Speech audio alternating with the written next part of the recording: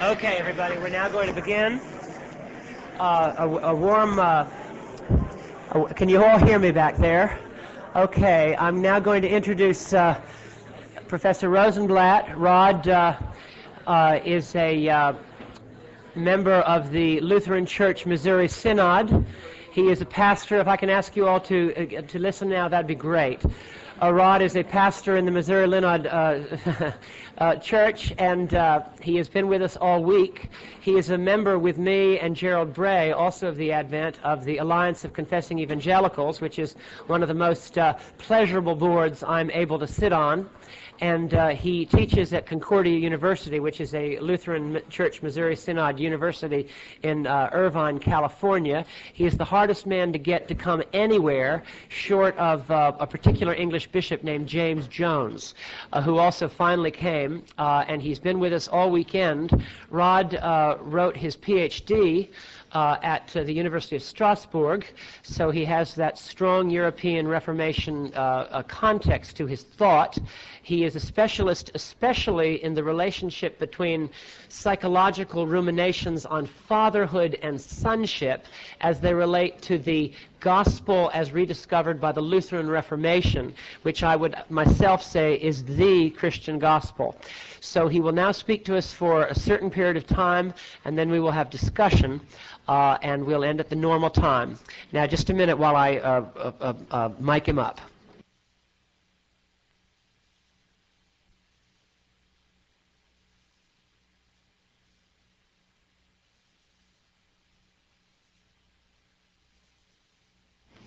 You're about as adept at this as I. Oh, you're on. You're all set. Thanks, Paul. Thank you. I'm just going to take this along. I must say, this is an amazing Episcopal parish. It really is. Credit to Paul and to your staff and to the fellows and women who serve here. This is an amazing parish. Just sitting through your service this morning, I mean, would have to be blind to miss what's going on at this place. God bless you. The liberals must hate you.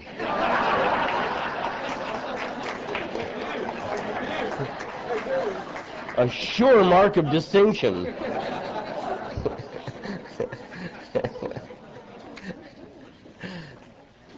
I thank you for the invitation. The other day we were doing some theology together, and I was leaning on a man whom you would not expect a Lutheran Church Missouri Synod man to lean on, St. Thomas Aquinas, in doing a defense that every good father is a clue as to what God is like to his child, and especially to sons. This morning I'd like to read a portion of a poem to you that was authored by the great Scottish storyteller George MacDonald.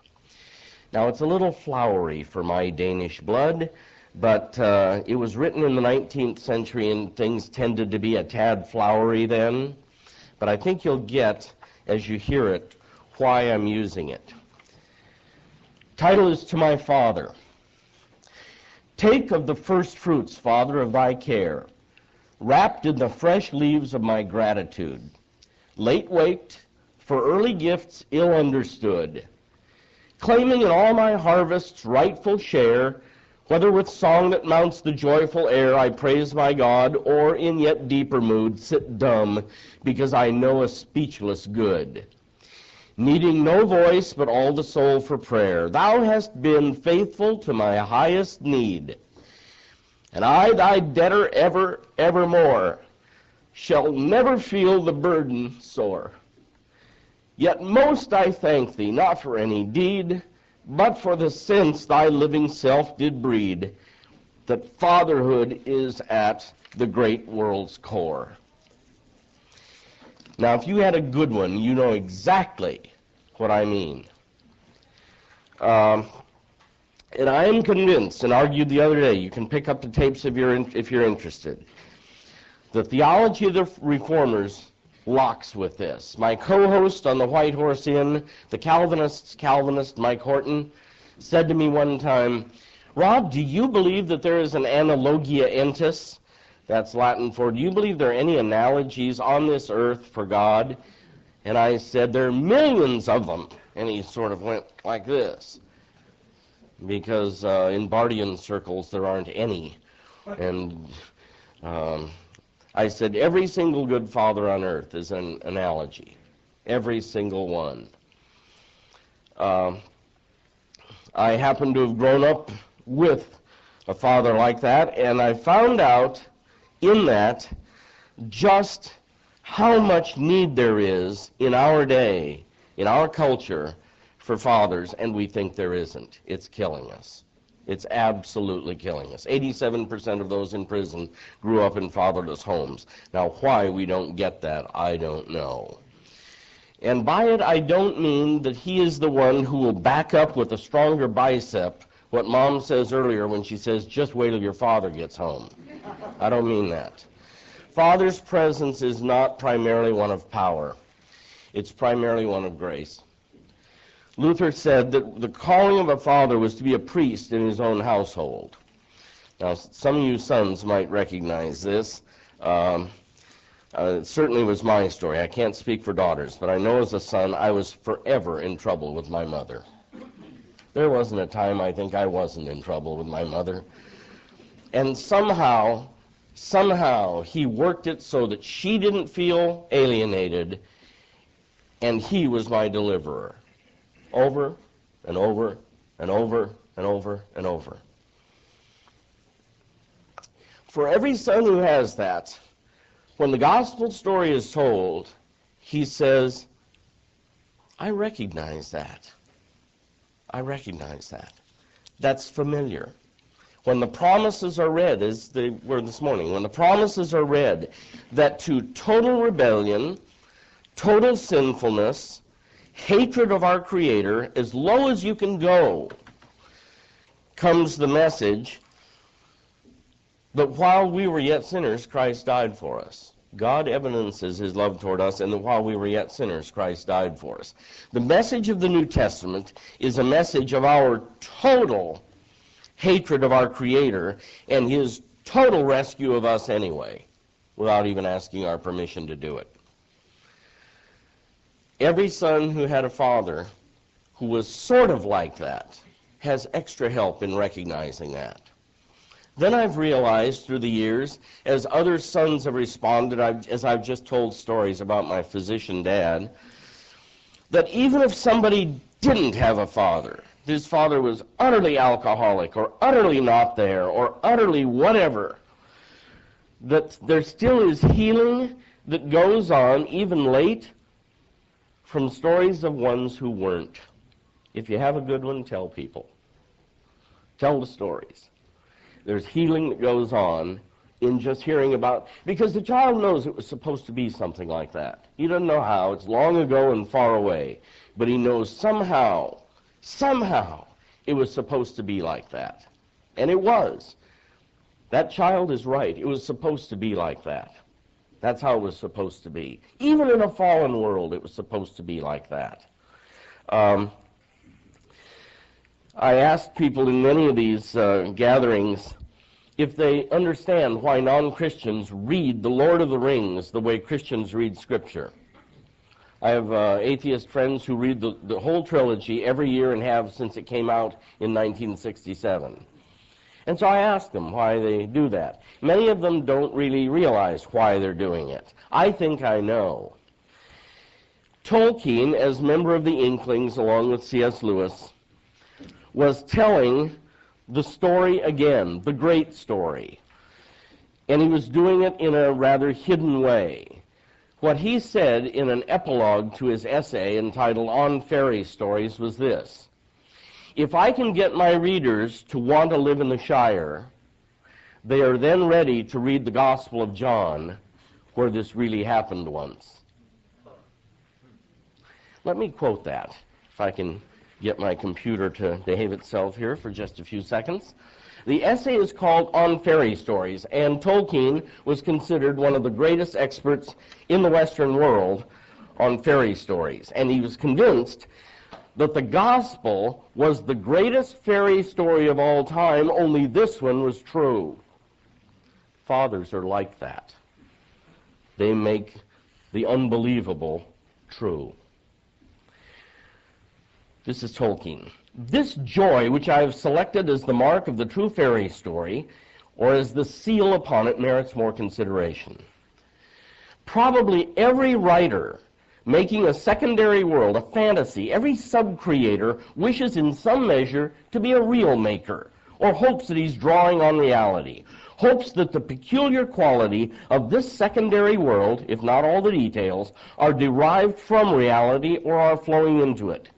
If he indeed achieves a quality that can be fairly described by the dictionary definition, inner consistency of reality, it is difficult to conceive how this can be if the work does not in some way partake of reality. The peculiar quality of the joy in successful fantasy can thus be explained as a sudden glimpse of the underlying reality or truth. It is not only a consolation for the sorrow of this world, but a satisfaction and an answer to that question, is it true? The answer to this question that I gave at first was quite rightly, if you've built your little world well, yes, it's true in that world. That's enough for the artist, or the artist part of the artist.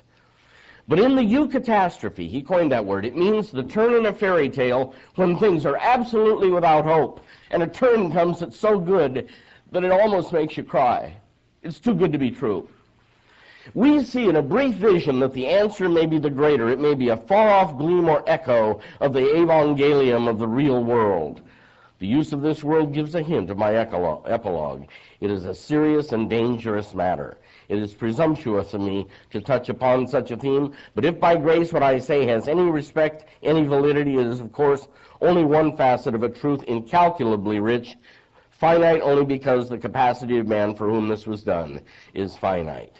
Now let me see if I can find the section that I especially want to read. It's short. I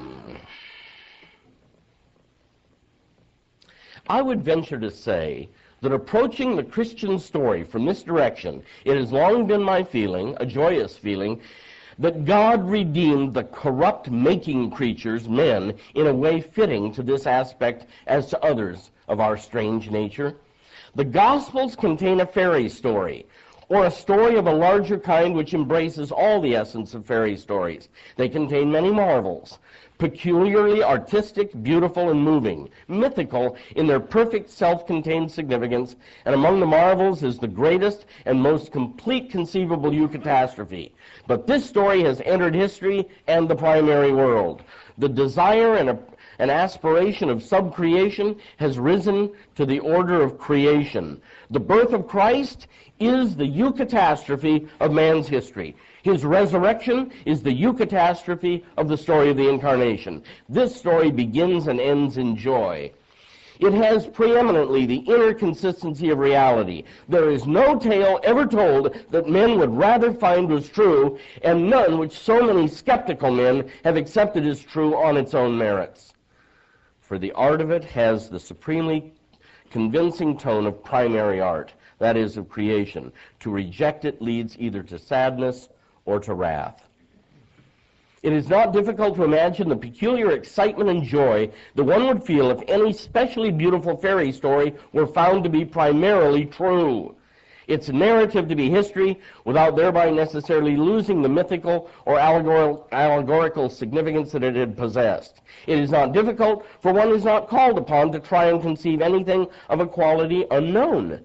The joy would have exactly the same quality, if not the same degree, as the joy which the turn in a fairy story gives. Such joy has the very taste of primary truth. Otherwise, its name would not be joy. It looks forward or backward, the direction in this regard is unimportant, to the great eucatastrophe. The Christian joy, the Gloria, is of the same kind, but it is preeminently, infinitely, if our capacity were not finite, high and joyous. But this story is supreme, and it is true. Art has been verified. God is the Lord of angels and of men and of elves. Legend and history have met and fused. Every father who does for his children the normal and the good is a picture of that, and Tolkien knew it. I have at my house on Saturday nights so many young men, I almost can't even count them anymore. And I was telling the story earlier I hadn't realized till Robert Bly told me in a Bill Moyers interview that older men have the key in many ways to those young men's lives. They need the older men to bless them and what they're doing, and they need it like air, and I didn't know it. Mothers can do a lot of things. That's one that they can't. The older men are needed by the younger men in ways that I never even imagined. And if that isn't close to the gospel story, free blessing on their lives and where they want to go and what they want to do, I don't know what is. For the stories of my father, which I love to tell, you can get the tape series from earlier. I told the guys outwardly, I'm going to try and weave a spell over this room. I'm going to tell you stories about my dad, and I'm going to try and weave a spell. I don't know if that worked, but that was the intent. All right, we don't have too much time, so if you want to... Rod is very... sorry, Mike. Rod is the master of the one-liner. Spontaneously, the master of the one-liner. And I'm going to ask him a question first and then invite you to reflect on this. Can you hear me properly here? Tie in, why do you say the theology of the Reformers? Why is the theology of the Reformation different from just generic Christianity? And then tie that into a father's love. Okay. In the theology of the Reformers, it was sort of a return to St. Paul in a way that was remarkable after a lot of nothing since St. Augustine. In returning to St. Paul, they discovered a doctrine of sin in the New Testament that was really deep, and in which we had no Archimedean point as sinners where we could plant the lever to pry the gate of heaven open. We have nothing going for us. No matter where you slice us, our emotions, our will, our brain, our whatever, our body, Romans 3 reads as if it is all without hope, and we cannot do anything to help save ourselves. I had a mathematics friend of mine, kind of a Renaissance professor who knows more about my field than I do, asked me one day, what do you think is the greatest doctrine of the Reformation? And I said, well, I would immediately answer justification by grace alone, through faith alone, on account of Christ's merit alone.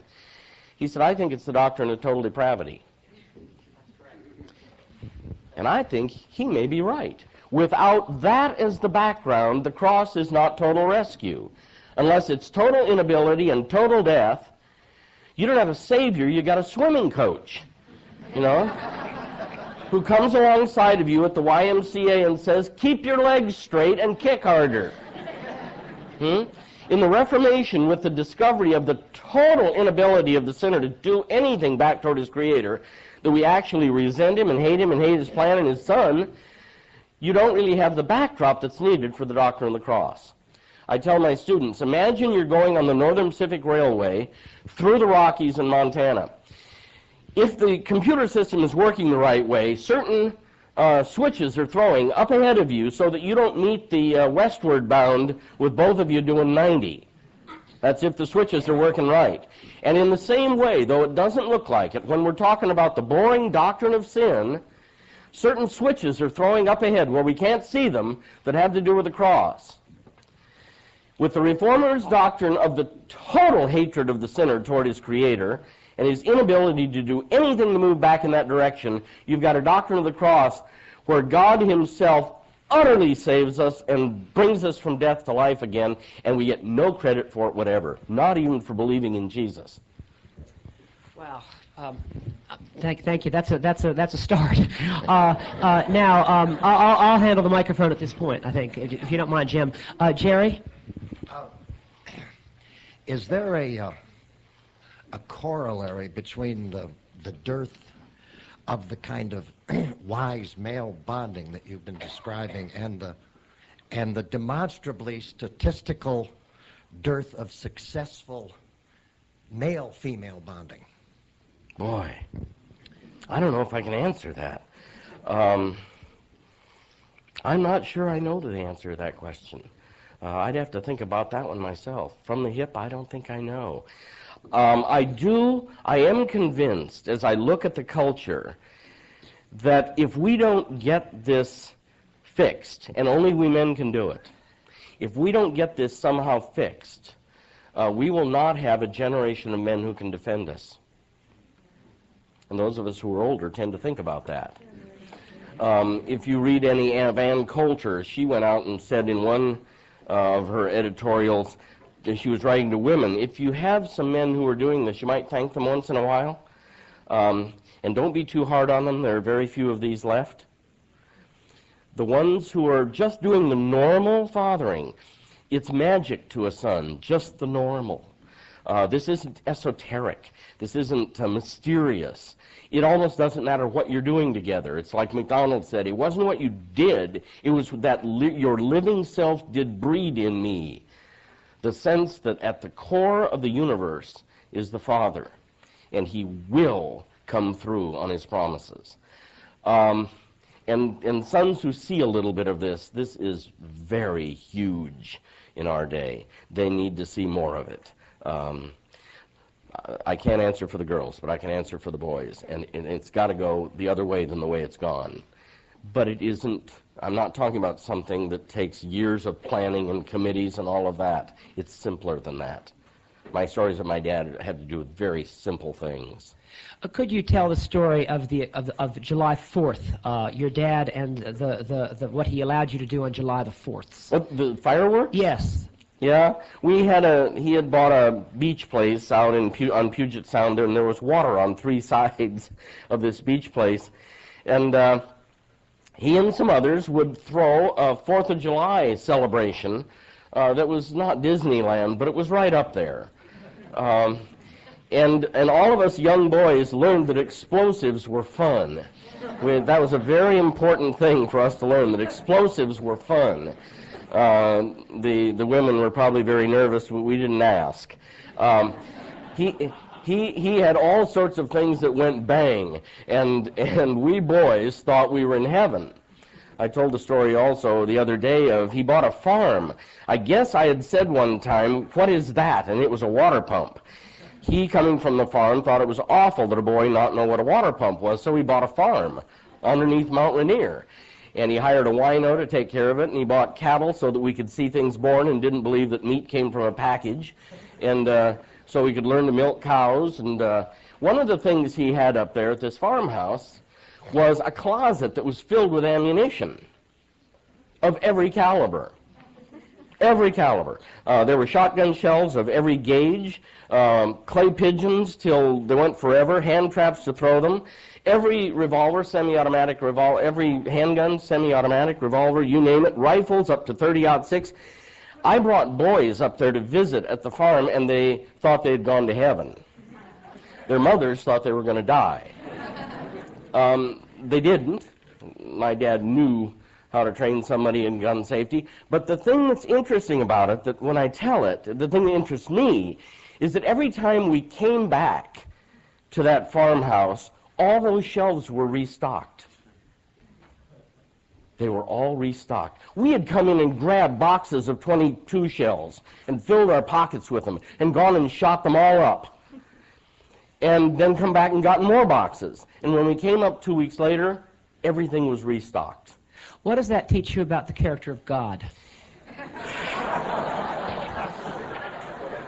First of all, I think one of the things that I was learning in that was that I didn't have to be a girl, because I wasn't very good at that anyway, but that I had my Father's blessing in something that really was fun, and that I could bring other boys into it, and for all I could tell, it was free.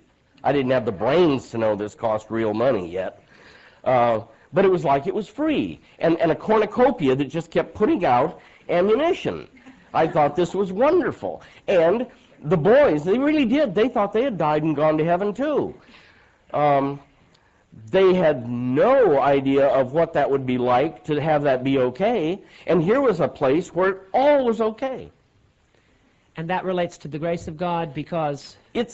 It's the freedom of it all that there was no way that we had to pressure him into doing that. He went before us and knew that we needed that and provided it for us for free. Yes. Who'd have thunk? Who'd have thunk? Before Billy asks that question, I'm going to take executive privilege here because I want to tease you out. I hear you do that a lot. I do. People will often say, Rod, to me, that your doctrine of original sin is too negative, and that you're always talking about people in disaster, paralyzed, difficult, and there's a depressive character of your message. Do people ever say such a thing to you, and how do you respond if they do? It's what the Bible says. Say more. Well, Christianity in the Reformation style starts very negatively. And we really believe that's grounded in the Pauline text. I was using Romans 3 the other day because I think it's the darkest section in all of the Bible, Romans 3, 9 through 20, which is just a string of Old Testament quotations, but it is dark. There's no hope in that thing. And Paul does that before he starts arguing from Abraham in chapter 4. And it gets better in chapter 5. But chapter 3... the Romans is set up very simply. Romans 1 is against the pagan who is going to say, he thinks, if there's a judgment, look, you've got no case against us, we had no book. Jump on the Jews, they had the book. We were ignorant, you've got no case. So first of all, Paul levels the pagans, the Gentiles. Secondly, then he goes to the Jewish moralist who's been standing on the side, listening and saying, give it to them, they deserve it, they're dogs, they're non-Jews, every lick of it, don't quit. Then he turns to his fellow Jews and says, oh, and you imagine that you'll be saved because you possess the oracles of God? It isn't possessing them that saves, it's obeying them, and you have not. Then in chapter 3, it's the whole world. And this is dark stuff. Now, the last part of chapter 3 just turns eucatastrophically, where something so good that it's unimaginable happens, that into this darkness, we who don't even want to be saved, God saves anyway. We aren't interested in him, even. And he acts to save us freely. Paul says in Galatians about the only way we can foul this thing up is to try and add to it. Christ's finished work on the cross. He said it's finished, and we want to discuss that, to see if we can add something back in. And in Galatians, it's one of the severest warnings in all of the New Testament. Don't try to add anything to this of yours. Do not do it. Christ will be then of none effect to you. But the darkness is necessary, the Reformers believed. They thought it was soundly biblical. But the darkness was necessary so that the free gift would appear for what it was, utterly free. Yours, here, take. And part of what all those father stories are about is here, take, free, here, enjoy. Thank you. Billy Pritchard. Rod, I hate to ask you to do this again, but would you mind repeating the story you shared about your father and your car? Yeah. I was 16 in high school in Tacoma, and I belonged to a high school fraternity, which we thought was pretty hot stuff. And the pledges one night didn't show up for the meeting. We knew that was planned that some night they would do this. And they would hide somewhere and leave notes throughout the city, and we would try to find them. There were 5 in my car, all drunk. And I had a 53 Buick cast off from my father, and it had a straight 8. That means the hood was really long. It was a dark night. I pulled very, very, very, very, very slowly out of a blind corner, but the hood was so long that by the time I saw that Ford coming, there was nothing I could do. He hit me. My Buick collapsed on the street. He lost a headlight rim. I thought there was something wrong about that if I had a Buick. But anyway, my Buick collapsed on the street. I phoned my dad, and I said, Dad, I've just been in a car wreck. He said, is everybody okay? I said, yeah, we're all drunk, but we're okay. He said, stay there. I'll have it towed away, and just stay there. I'll come and get you. So he comes and picks up 5 drunks.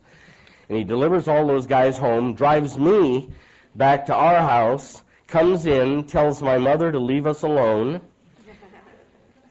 and we sit down on the couch, and he puts his arm around me. He said, what are you feeling? And I said, I'm shaking, Dad. And he said, that's normal. That's shock. That's all right. He said, what else? And I was just sitting there blubbering. He said, you know what I think you need? I think you need a new car. Why don't you go looking and see what you can find? Give me a call, and I'll take lunch hour, and we'll see what we can do. You need a new car. I mean, he could have grounded me till 2045. And any jury of 12 men tried and true would have said he acted rightly. When things were the darkest, that's what happened. I will never forget those minutes, ever. How did it affect your faith? You said Well, I didn't know at the time. I didn't know how interlinked those were. I was just living the life of a boy. So I didn't know. All I knew was that there were these surprise times that were too good to be true. Do you realize Spielberg, the Jew, gets this once in a while? Did you ever see Amazing Stories? There's one episode of that you should see when that wounded B-17 is limping home. Anybody see that one? Kevin Costner was in it. Tremendous episode. Like Memphis Belle, shot up and limping home, and the guy in the belly turret is trapped there because something hit that belly turret so that it wouldn't open up and he couldn't get out of there. Then as they're starting to come in and put down the landing gear, only one of the landing gear comes down. He's going to die when that plane comes in. He's doomed. And the guys try everything. There are hand cranks for the other landing gear. They're trying all sorts of things. One guy passes a Colt 45 down to him if he wants to blow his brains out. And they're trying everything. He is, or was before the war, an artist. He asks for some paper and some pens. And he cartoons down in there, as the thing's limping in, he cartoons a B-17 Flying Fortress, and he cartoons it with one wheel down, and the other one, a kind of a cartoon big yellow balloonish tire on the other side. Just as that thing touches down, that wheel appears in reality.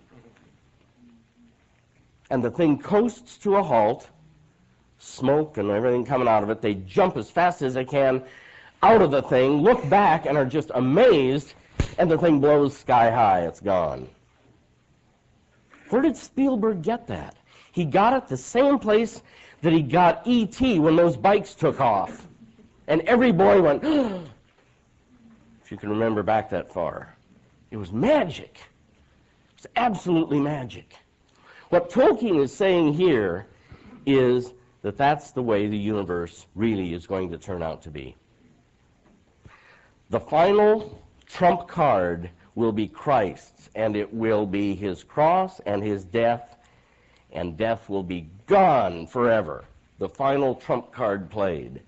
And we will have, all we will be able to do is to thank him, because we ourselves weren't even interested that he would do it. I have the video, by the way, of the Amazing Stories episode. I treasure it. Thank you so much for that. Now, we have some time for some more questions or comments. Questions, ideally. Yes, Ashley. Ashley was just very recently married. Congratulations. I guess you had said that you couldn't really speak on behalf of women in father-daughter relationships, and I just wanted to offer that the father-daughter relationship is just as important as the male-son, and I mean father-son, I'm sure you would agree, in that if a daughter knows her father approves and has that unconditional grace for her, she has that relationship with the Lord later, realizing that that's how God looks at her. And so, that the father-daughter relationship is so crucial, just as crucial as the father-son. I was telling earlier, thank you, I was telling earlier about a line I heard. This fellow who's provided so much of this for me, he was so much like my dad, was a World War II fighter pilot. He was a P-51 pilot who flew wing for Chuck Yeager, and was one of the first in all of the clergy of America to have a PhD in clinical psych after his pastoral degree, way back when that was unknown. But he was one of the most famous flyers in World War II. And one time he said to me, I was talking about my daughter, and I was fighting through something or other, and he said, let me give you a line that's even better than you telling your daughter you love her. I thought, what could that be? He said, tell Erin that you know how much she loves you, and you'll be giving her her freedom. She won't have to wonder about that inwardly anymore, that you already know. For what that's worth to you fathers of daughters, that was like magic. And you were a father of a daughter. Yeah. Needless to say. Yeah. Now, Roni, make it short and say it quickly.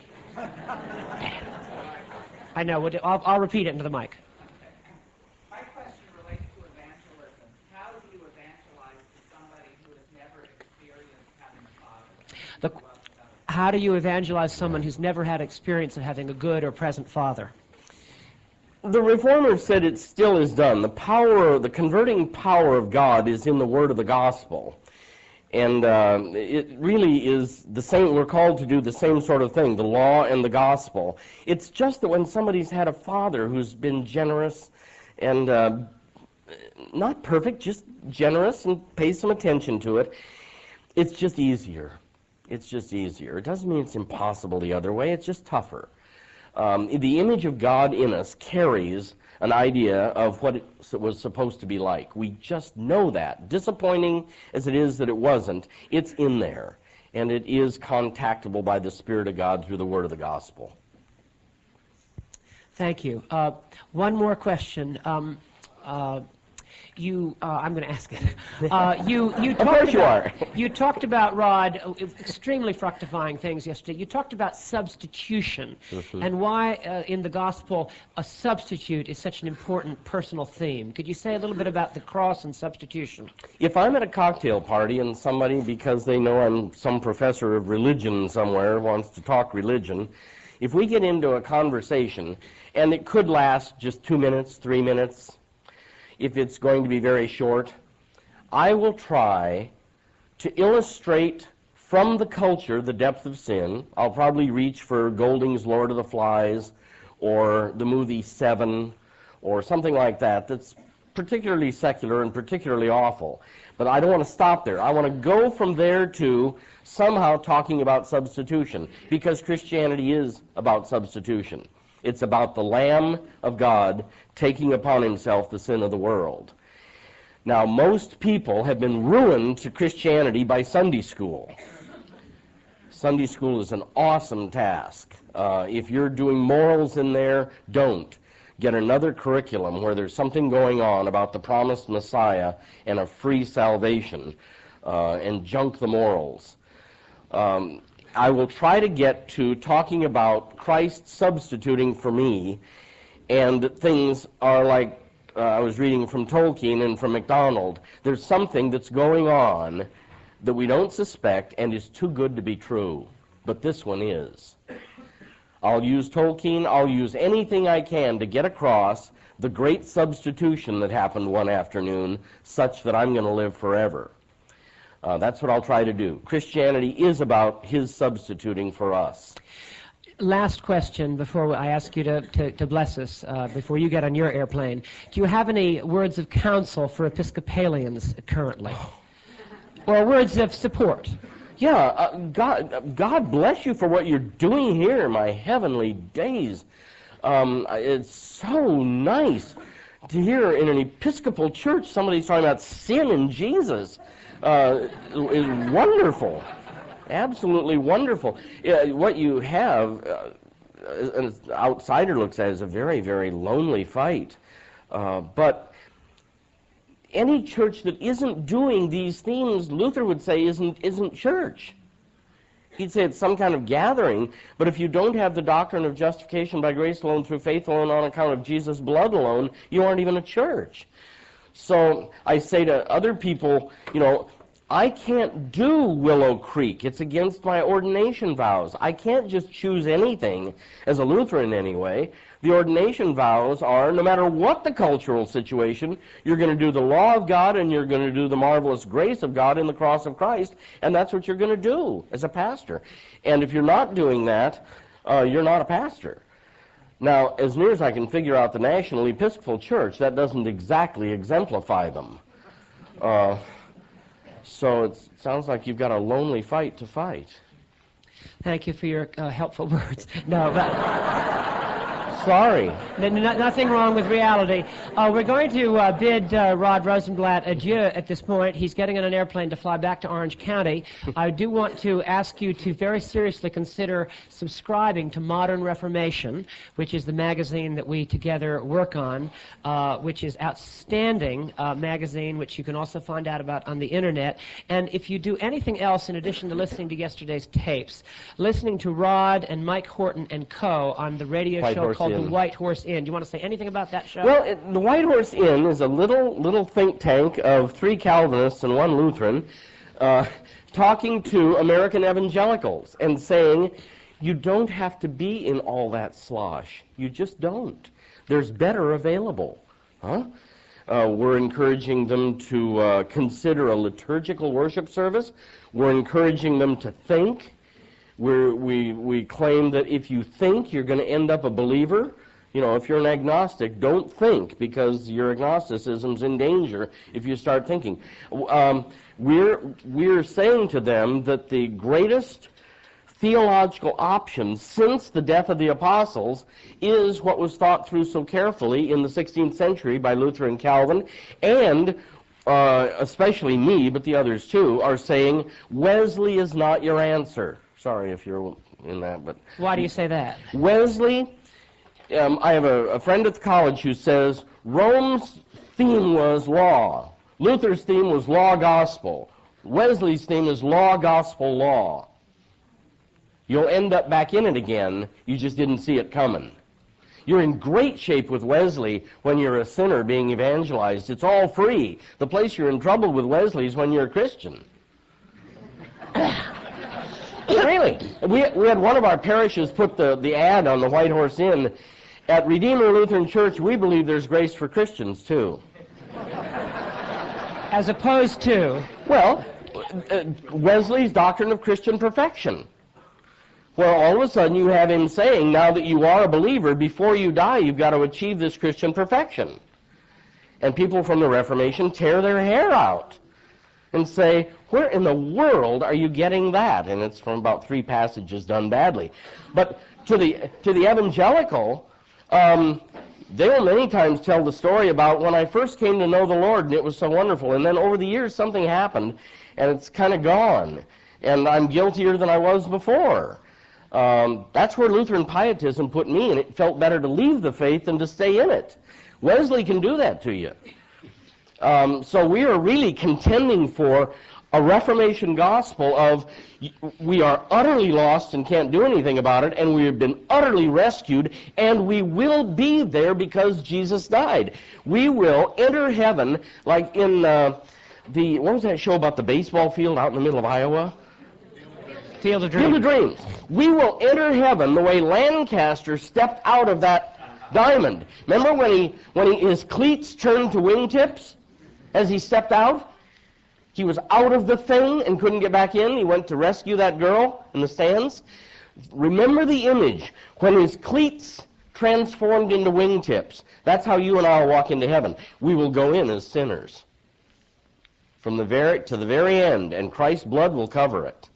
But it will be like that. Wesley's saying, if you think and haven't become holy and given it the fight, everything you've got in you, if you think the imputed righteousness will save you at the end, don't believe that for a minute. And at that point, I'm throwing Wesley's book against the wall, because it's all I've got is the imputed righteousness. It's all I got. Rod, thank you for this extraordinary time that you've given us, and would you just say a prayer to bless us as we now go to the next service and you go to the airplane? Sure. We pray. Heavenly Father, again, not as we ought, but as we're able, we give thanks and praise to you for the one-sided gift that it will always be enough. We give thanks to you for the gift of your Son given into death for our sin. We give thanks for his substitution, and we ask you in your great goodness now to protect us with your holy angels, that we be allowed to praise you on another day, protect our families, grant wisdom to our leaders, for we ask all of this for the sake of Jesus. Amen. Amen. Thanks.